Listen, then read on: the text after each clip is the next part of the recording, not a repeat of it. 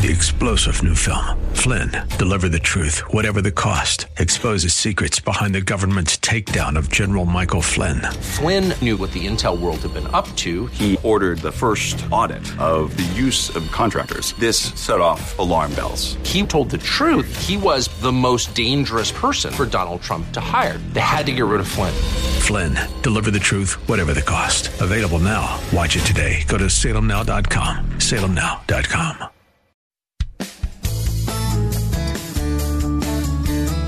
This is the Word to Stand On for Life with Pastor Ron Arbaugh.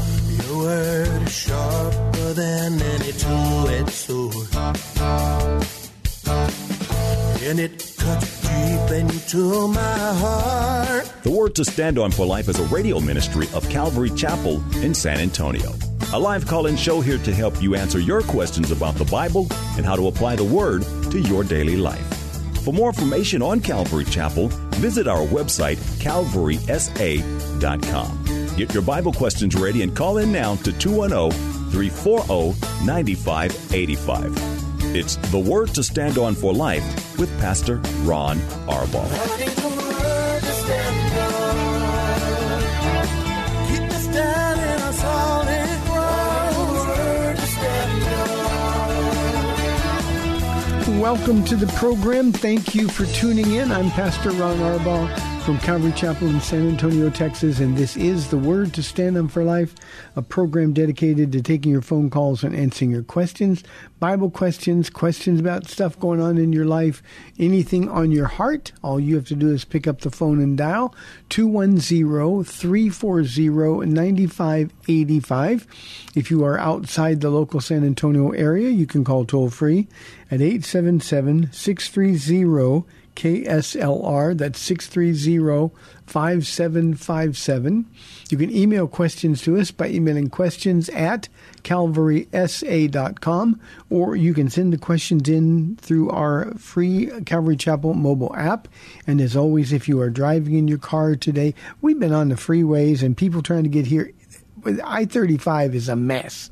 So if you're one of those, the safest way to call is use the free KSLR mobile app. Just hit the Call Now banner at the top of the screen. You'll be connected directly to our studio producer. Well, it's Tuesday, even though to me it feels like Monday, and we don't have anything going on, so we can get right to questions that have been sent in. Here is our first one. It is from our mobile app, this one from Kirby. Pastor Ron, in view of so many questions about the Sabbath, my question is the Sabbath a particular day, or is it a practice or implementation that can be exercised on any particular day? The seventh day in Jewish mindset was Saturday, of course, the last day of the week. That was the day that was set apart for the Lord. The New Testament tells us that we can observe the Sabbath, and that just means the rest of God. We can observe the Sabbath on any day of the week.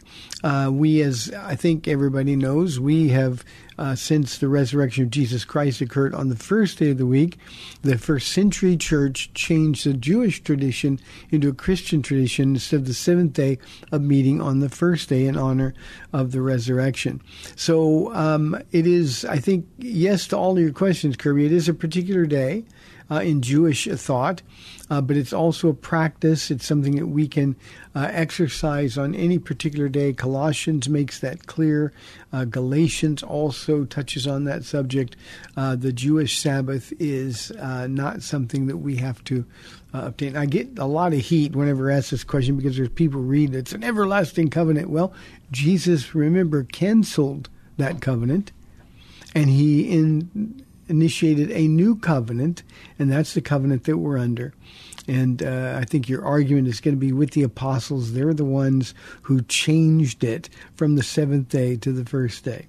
So, Kirby, thank you for asking the question. We have, on line one, Tanya from San Leandro, California. Hi, Tanya. How are you? I'm good, Papa. How are you guys doing? Did you enjoy your day off yesterday? We did. Thank you very, very much. Good. All right, Papa, I have a question that's kind of a twofold question. So, as you know, I do online. I share the gospel message online with people who come and chat. And one of the things I've noticed is a lot of folks from the Middle East will come on and they'll talk about how they saw Jesus in a dream. And so I'm asking advice for how to approach that, because then on the flip side of that, I had someone say that they had a near-death experience and they were able to, they felt they saw what was Jesus. And that, so I don't really know how to handle those two different situations. Yeah. I know that God, you seek him, he'll make himself known to you, but how do you handle those two types of scenarios when someone says, no, I dreamt about Jesus, and I believe them? I mean, they're really saying, hey, I'm in a Muslim country, I could die, my family could be killed, and I understand all that. But how does that differ from the person who says, well, I had a near-death experience, or I was in torment? How do you handle those two situations, Papa? And I'll take the answer off the air and tell Mama I love her. Oh, she's listening. Hi, Mom. I love you. Thank you for calling. Tanya, there are literally hundreds that I'm aware of now. I'm sure there are more, but there are hundreds of credible instances where Jesus appeared to Muslims and people of other faith traditions. He appeared to them in a dream. Now, the way we know, and this is what I would do, if somebody said, well, Jesus appeared to me in a dream, I would say, well, then you got born again, right? And then you typically ask, well, what does that mean? And then you could explain to them. If Jesus appeared to him in a dream, now they are absolutely right, and this is why Jesus does this. Converting to Christianity could cause them all kinds of trouble, including even up into their own lives. So Jesus reveals himself, much like he did in the Old Testament to people, much like he did in some cases in the New Testament, but he revealed himself. And the whole point of revealing himself is to draw them to him. And what that would suggest is that, one, they were a diligent seeker of God. They had genuine questions about their own faith tradition, or they had genuine questions about who God was, and Jesus appeared to them. So when that happens, your follow-up should be, well, if he appeared to you in a dream, I'm sure he said to you, come to me. So did you give your life to Jesus Christ? And if they would say, well, no, I would say it's impossible then that dream was really from the Lord unless you surrender your heart now, knowing that he came to you.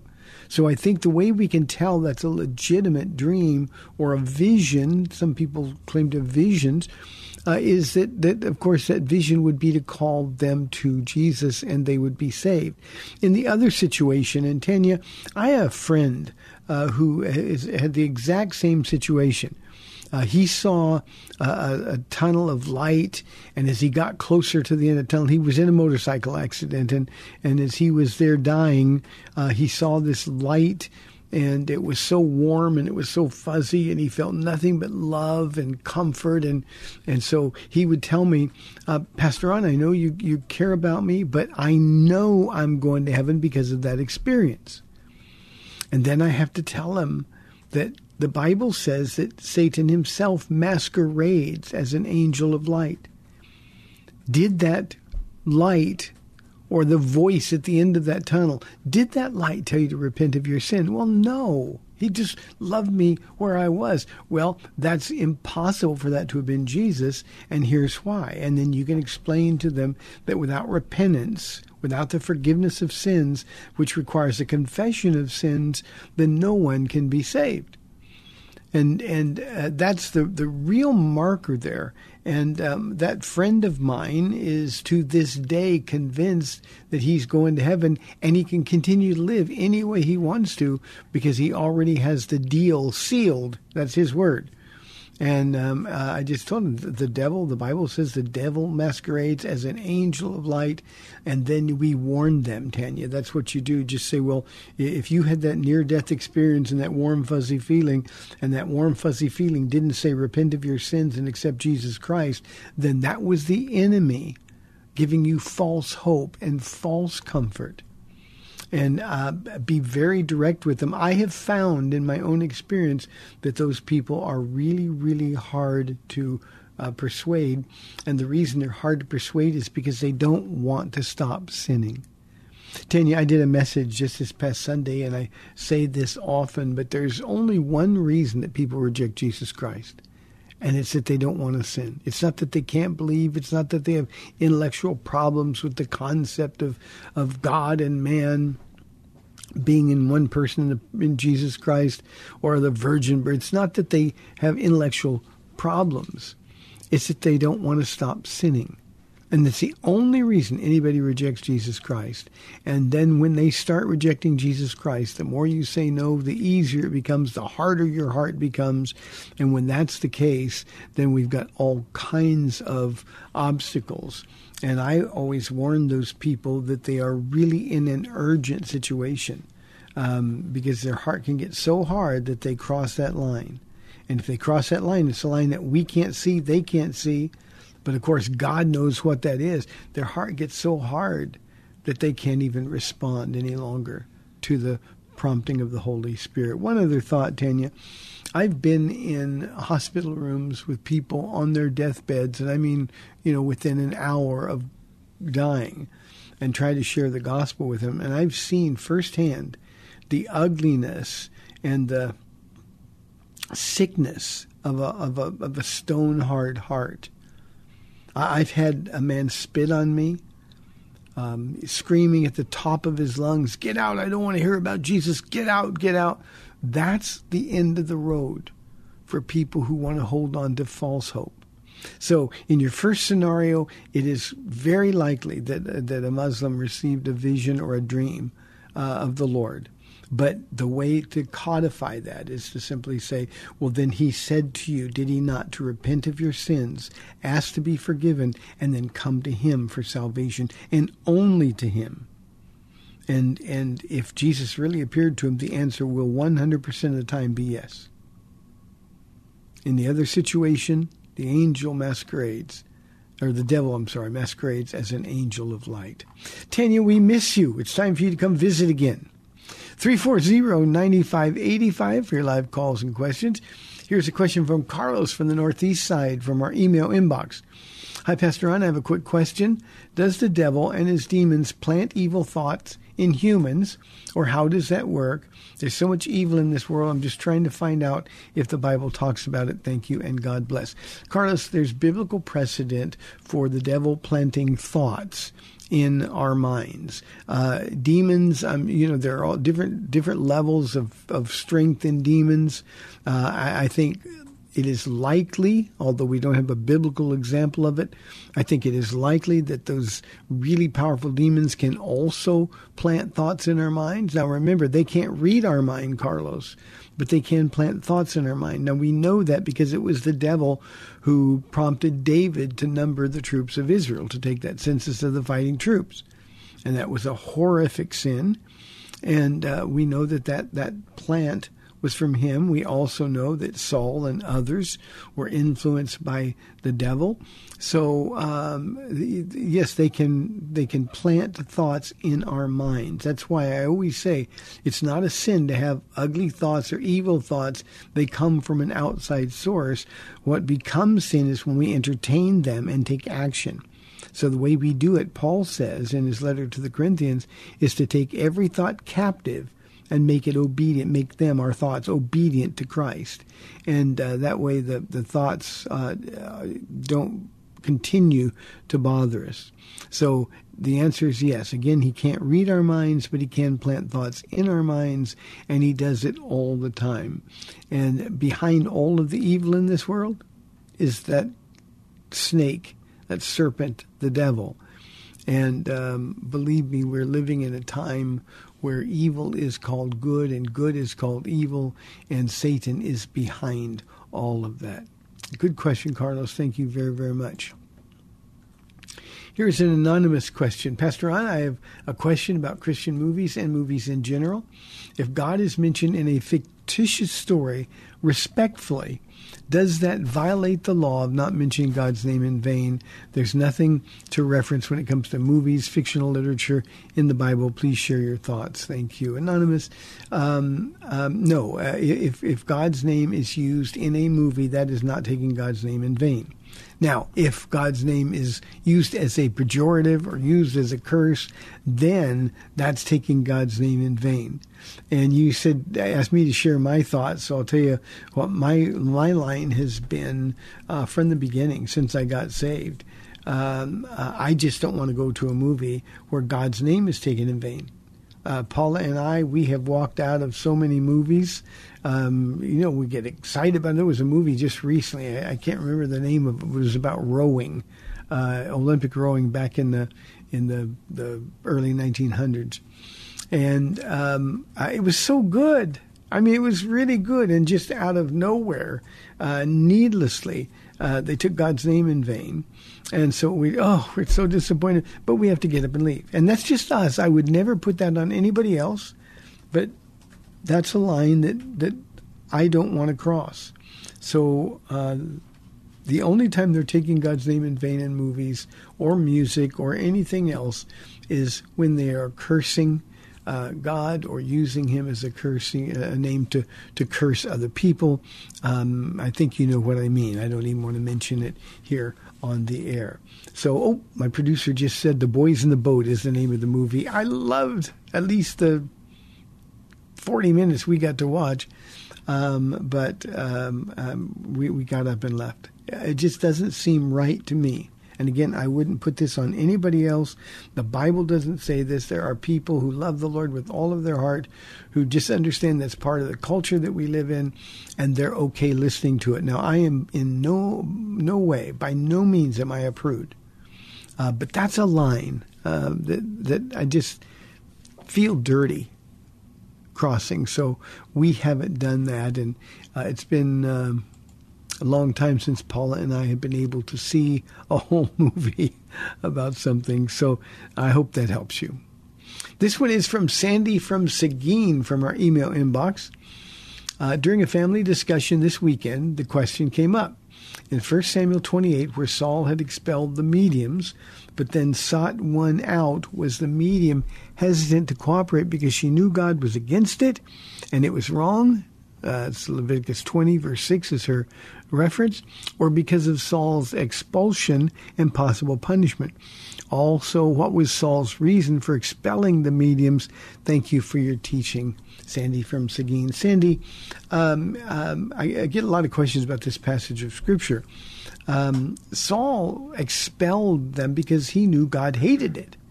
It's an abomination to God, whether it's seeking a medium, looking for evil spirits or familiar spirits, or tarot cards or astrology. All of those things God hates, and Saul knew it. Now remember, Saul was doing all kinds of things that were contrary to God's will, but that was his appearance of righteousness. And so he expelled them. Maybe, and we don't have any information, but maybe even with some of Samuel's prior encouraging. So he expelled them, and of course the penalty was death to the medium or the spiritist. And yet when Saul was afraid and he knew he couldn't talk to God, well, that's when he, in disguise, went to this medium and he asked to see Samuel. Every time he needed to talk to God, Samuel was there. Now Samuel is dead, and he has no one to talk to, no one to get answers from, and he's desperate. By the way, this was his last night on earth. And so he summoned the medium. Now, the medium in this story was shocked. It tells you they know they're phonies. But when Samuel really came up, she was the most shocked person in the place. And she knew instantly, you're Saul, and this is a trap. And the reason that she was afraid is because Saul would have killed her. That would have been the punishment for the medium or the spiritist.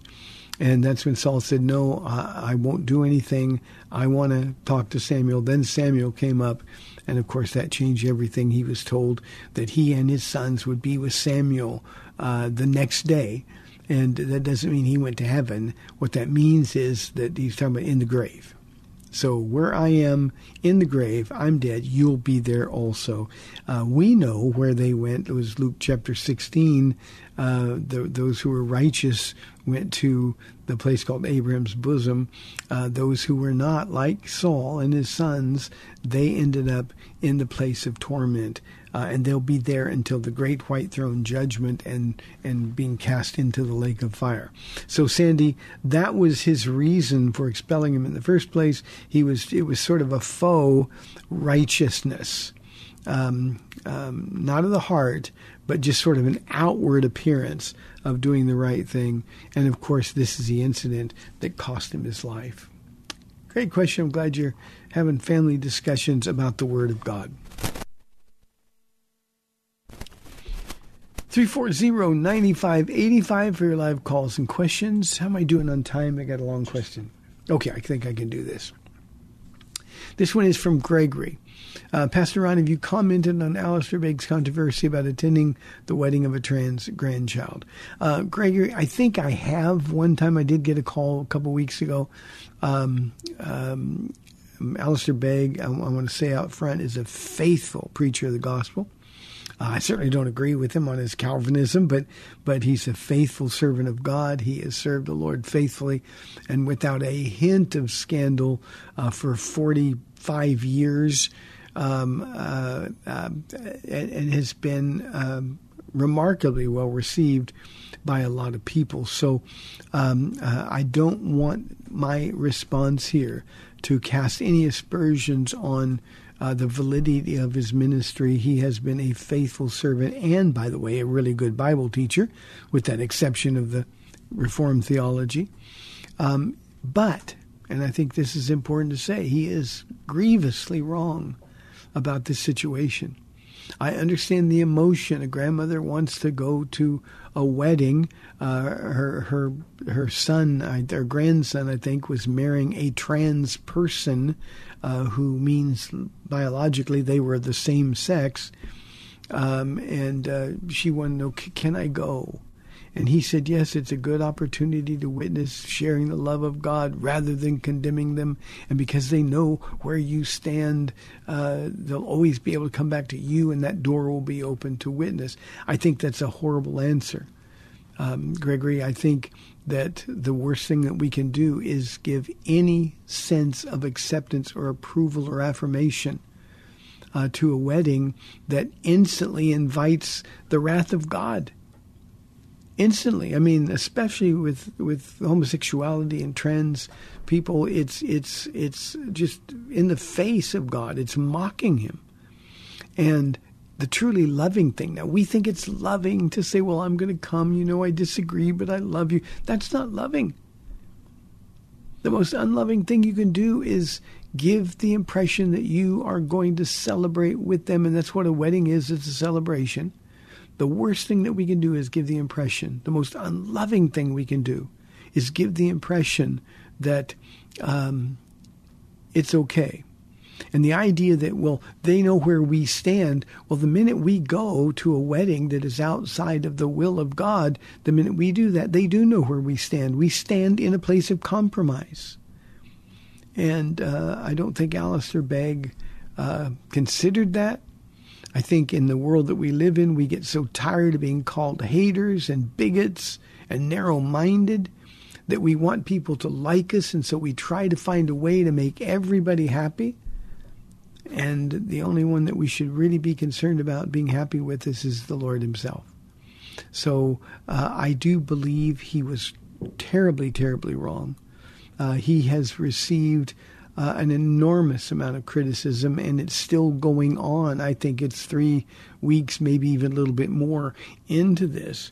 And he is still getting skewered on social media, and people have left his church. They're talking about him like he's an unsaved man, and I think that's charitable. The one thing that we Christians can't do is be like the world and decide because of one error we're going to cancel him, or we're going to render his ministry of no value. if that's the case, then we're just as bad as the other side. We need to pray for Alistair Begg. We need to thank God for his faithfulness. And 45 years of faithful service has to mean something. And I don't know why we Christians, I understand why the world does it, but I don't know why we Christians have to immediately castigate anybody who disagrees with what our particular view on Scripture is. And we just dismiss them like they don't even exist. And I can promise you that if Alistair Begg and I would go to heaven on the same day, I wouldn't be qualified to carry his lunch bucket. That's what I know for sure. So, Gregory, that's my comment. He's a faithful servant of God. He is horribly wrong in this instance. I think he shot himself in the foot. At the same time, we Christians ought to be known for grace. Why? Because we ourselves have received grace. And Gregory, if you want to go into the archives, my producer just said that I addressed this topic on Friday, February 2nd, so it's on that program, and that's possible that I may have given a little bit more information then because it was new at that particular time. Well, there's the music, so I had enough time to get Gregory's question. You're listening to the Tuesday edition of The Word to Stand On for Life. I'm Pastor Ron Arbaugh from Calvary Chapel in San Antonio, Texas. 340-9585 or toll free 877-630-KSLR. I'll be back in 2 minutes.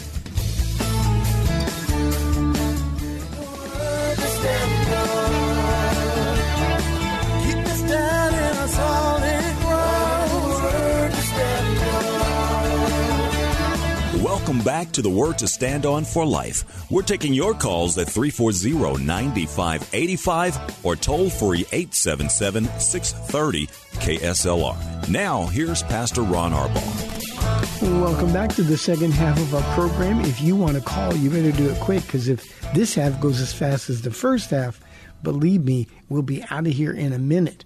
340-9585 for your live calls and questions. Here is a question anonymous from our mobile app. Pastor Ron, have you heard of a new app called Hallow? Hallow. Should I get it? Let me just say, generally speaking, I'll talk about this app specifically in a moment, but generally speaking, prayer apps are silly. Prayer is talking to God. You don't do that via a text or via social media or via an app. You just talk to the Lord. Now, this app is Catholic.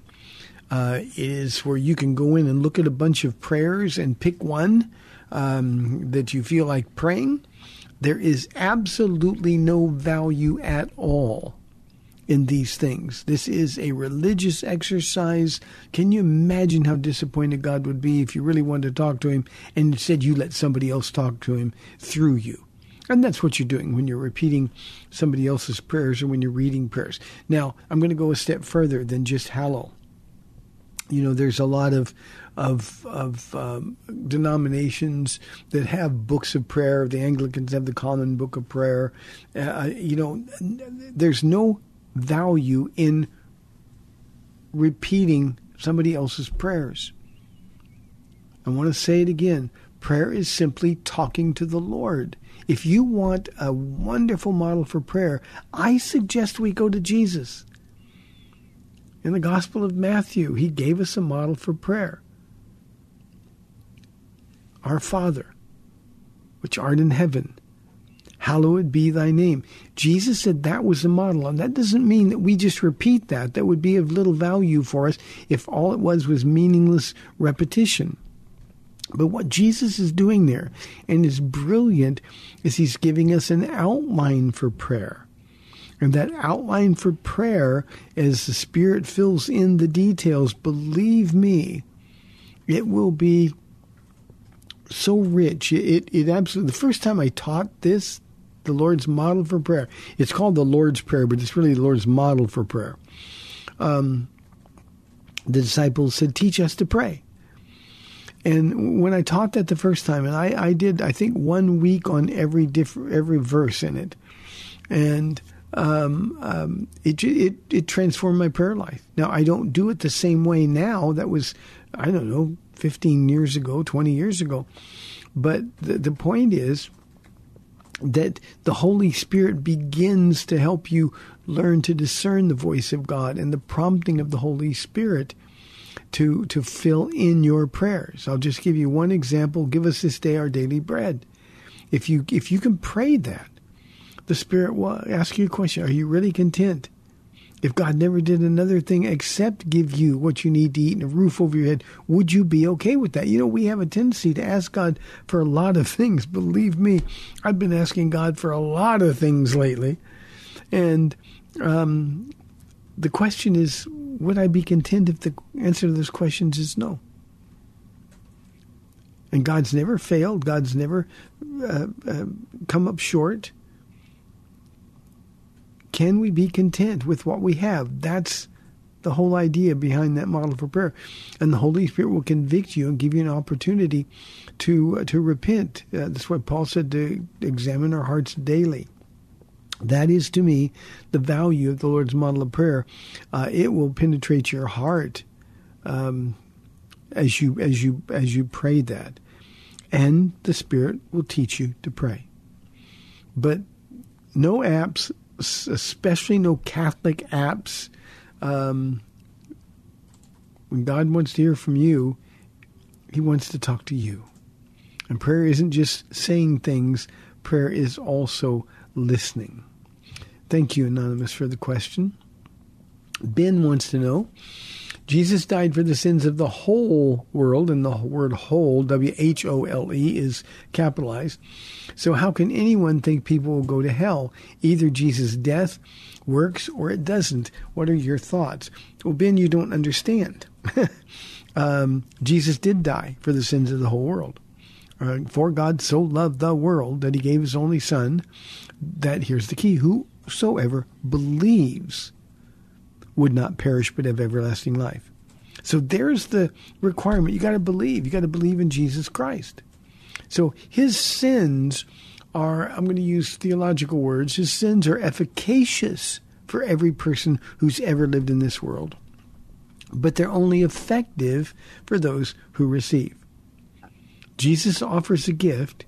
He doesn't force us to receive that gift. He offers it to us. We have to take it.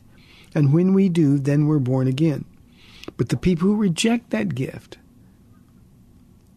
I think of Esau selling his birthright for a bowl of stew. As horrible as that sounds, I know a lot of people who sell out God and His gift of eternal life for a lot less than a bowl of stew, for a night's fun or whatever. So, Ben, you either receive Christ as your Lord and Savior. You do that by believing who He is, repenting of your sins, asking for forgiveness, and then being born again, which means, Jesus, you're now in control of my life. If you do that, you're going to go in heaven. Twice, Jesus told Nicodemus, a very, very, very religious Jew, you must be born again, or you'll in no way inherit the kingdom of God. He said it twice. The Gospel of John, chapter 3, I think verse 3 and verse 5. Maybe it's 5 and 7. But anyway, that's the answer. If you don't accept Jesus' death, if you don't ask for forgiveness, then what happens is you spend eternity separated from God. God simply honors the choice you made in life. He honors that choice in death.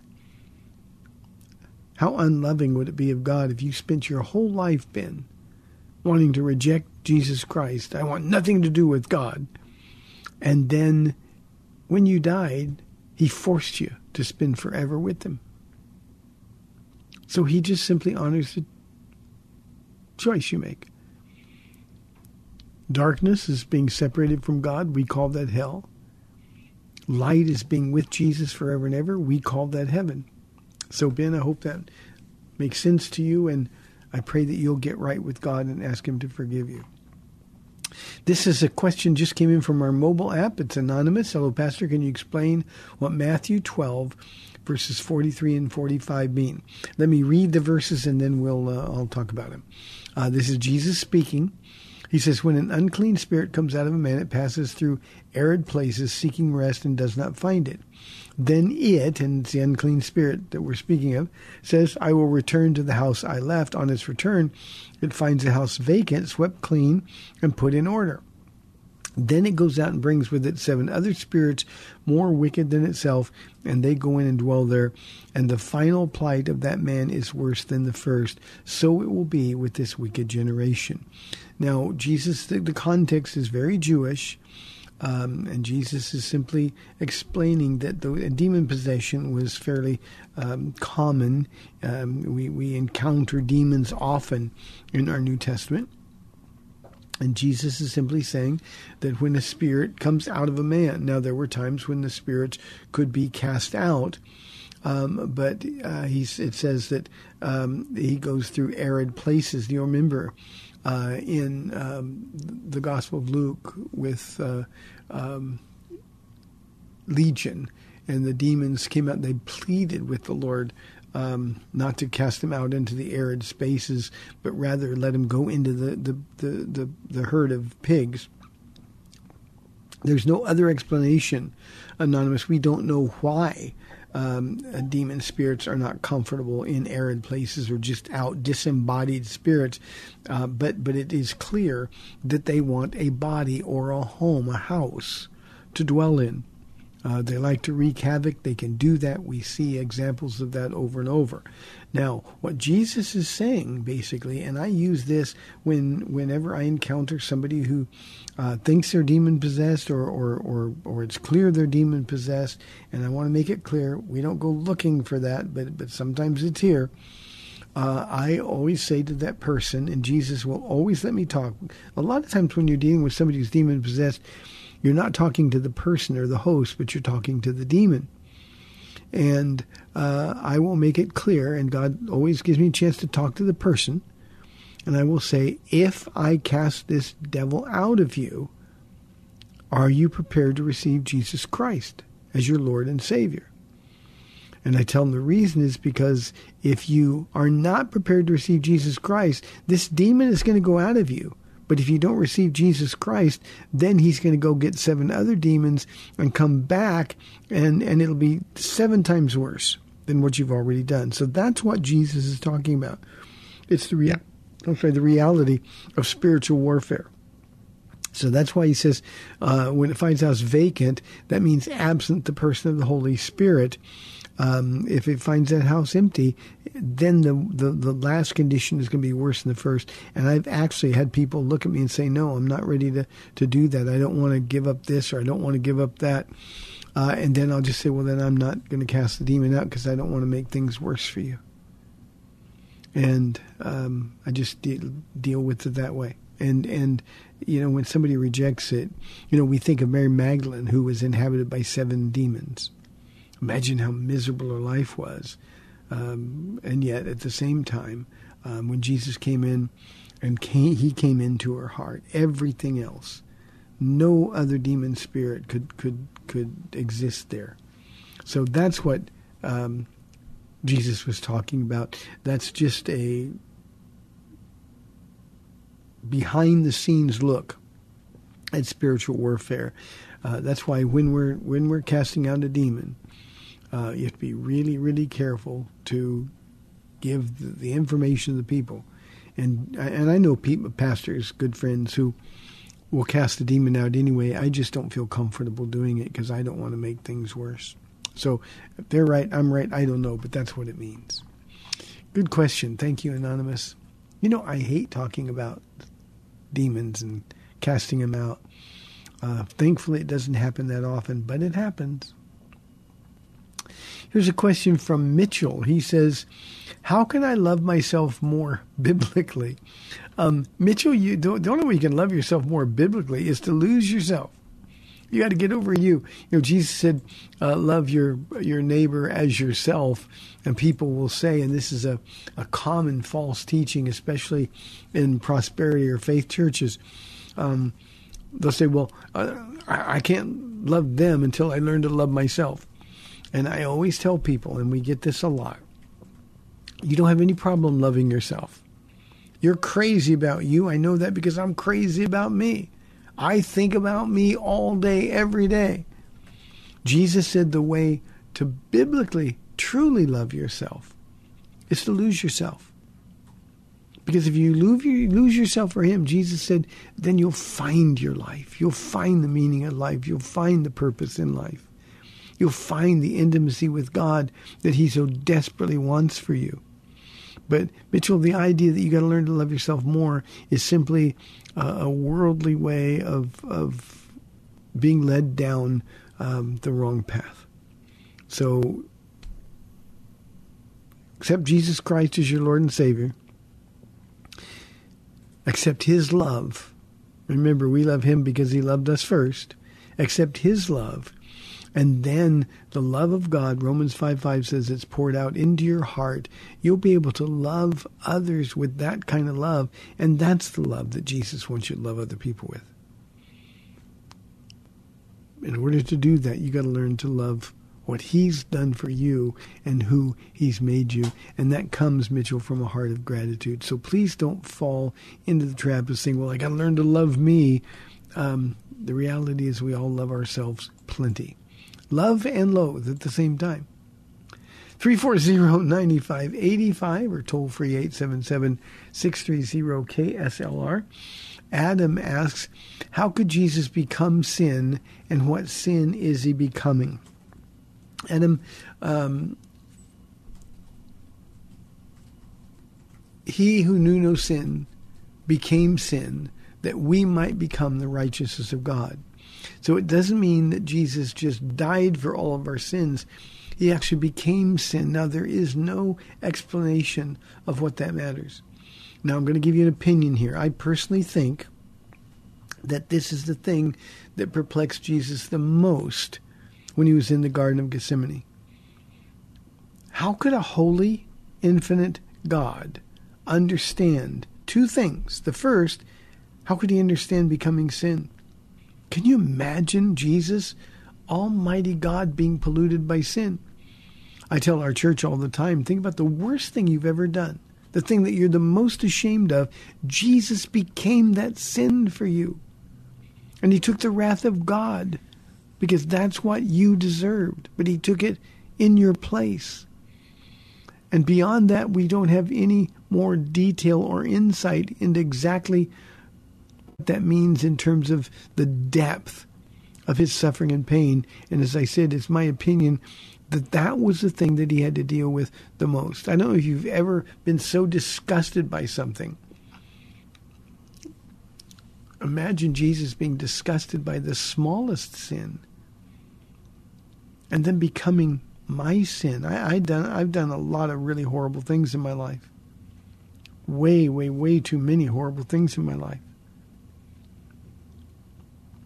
Imagine that evil junk being poured out and into Jesus Christ. So that's my opinion, Adam. The second thing he couldn't understand is finality. God was infinite. How could he understand dying? How could he understand being separated from the Father with whom he did perfect union since before there was a beginning?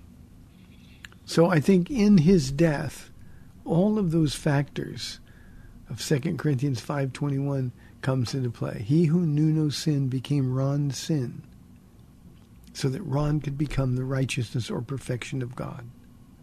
It is a marvelous thing to consider, but it ought to make us fall to our knees, Adam, in gratitude for the Lord. You know, I have a privilege of living a life that is just rich, full. God has enabled me to do things and be part of people's lives. And none of that have I ever deserved. He's allowed me to do that. And gratitude should always be the response of the Christian. Jeremy says in Ephesians 5, verse 5, what does impure mean? The other sins are clear, but I can't find out what that means. Jeremy, in that context, the The reference to unclean simply means sins not covered by the blood of Jesus. That's all it means. So when it says impure, he's just talking about sins that have not been purified by the blood of Jesus. And of course, if that's the case, then we're going to be separated from God. So that's all that means. There's nothing tricky about that at all. Here's a question from Keith. Pastor Ron, what do you think about a Christian getting into politics or running for office? Keith, I personally wish more Christians would run for political office, especially at local levels, the smaller levels, school boards, city councils, mayors, assemblymen, those kinds of places. I wish more Christians would run. Now, here's the caveat. For a real Christian to run for political office, he or she is going to have to stay away from compromise. If you want God to bless your move into politics, then you have to stay away from compromise. And I so wish that people, and I know there are pretty solid Christians who are serving in political offices from the lowest to the highest offices. I know that. The problem is that as they continue in politics, compromise becomes a part of the process. And we've got to decide. It doesn't matter what public opinion is. It doesn't matter how it affects our chances for re-election. It doesn't matter what it does to our fundraising. What we got to do is say, okay, Lord, if you're calling me into politics, and this is the only kind of a man or woman God would actually call into politics, it's one who would stand firm and not compromise, not give in to the pressure from this world. I imagine, you could just take our city here at San Antonio as an example. How pleased would God be if there was one man or one woman on our city council who, when they talked about funding abortion, when they talked about breaking laws, when they talked about doing things that fly in the face of what the Word says, would stand up and say, no, we cannot do this. This violates the Word of God. And we don't do it. You know, we've been in city council meetings. We've gone through some permitting things and some legal things, zoning things.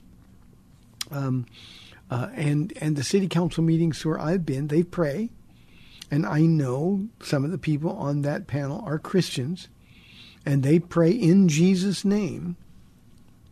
But then Jesus isn't part of the rest of the meeting. Jesus isn't part of their decision-making process. And Keith, if we could find politicians, male or female, who would say, now especially think about this at the school board level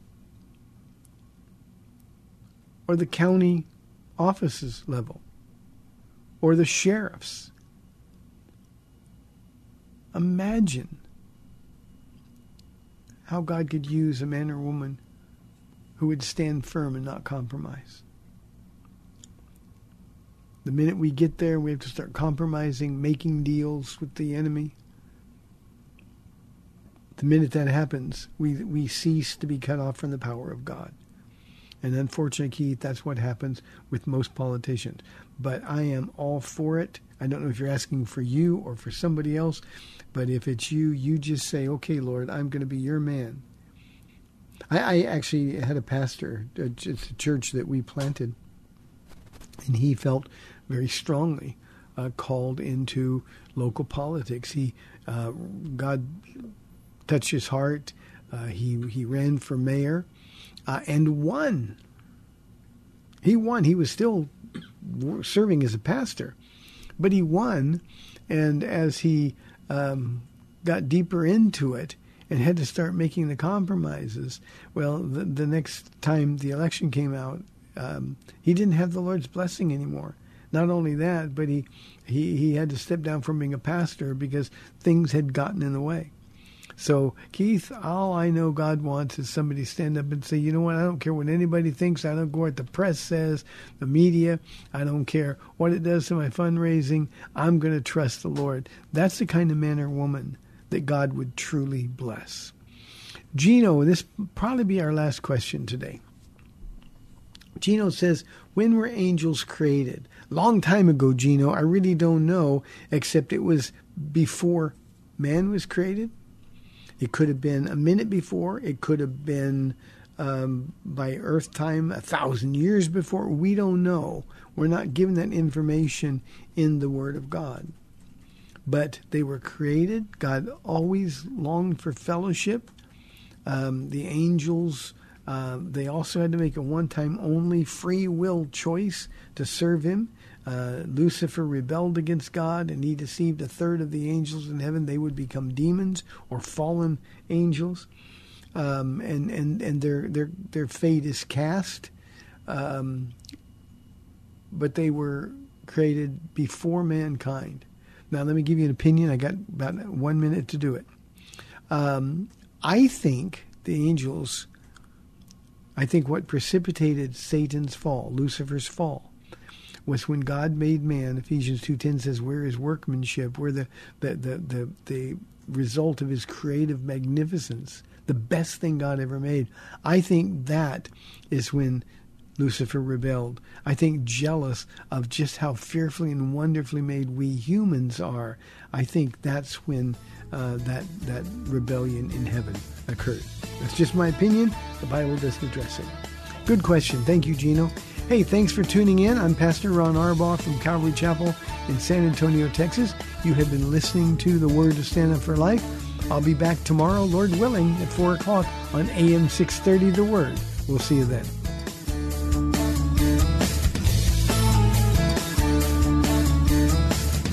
Thanks for spending this time with Calvary Chapel's The Word to Stand On for Life with Pastor Ron Arbaugh.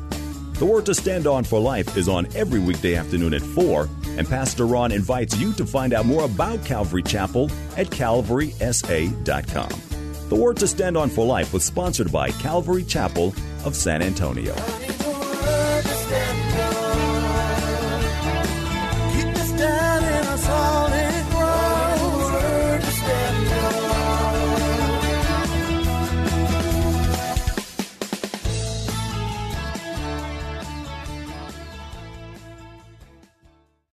Three-star General Michael J. Flynn, head of the Pentagon Intelligence Agency, knew all the government's dirty secrets. He was one of the most respected generals in the military. Flynn knew what the intel world had been up to. He understood its funding. He ordered the first audit of the use of contractors. This set off alarm bells.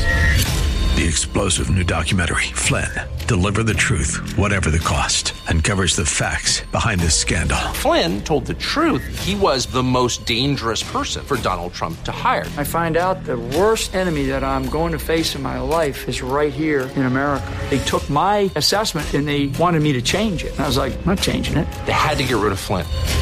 With in-depth interviews, archival footage, and never-before-seen personal records of the man behind the headlines. I just felt like I was drowning. Flynn, Deliver the Truth, Whatever the Cost. Available now. Watch it today. Go to salemnow.com. salemnow.com.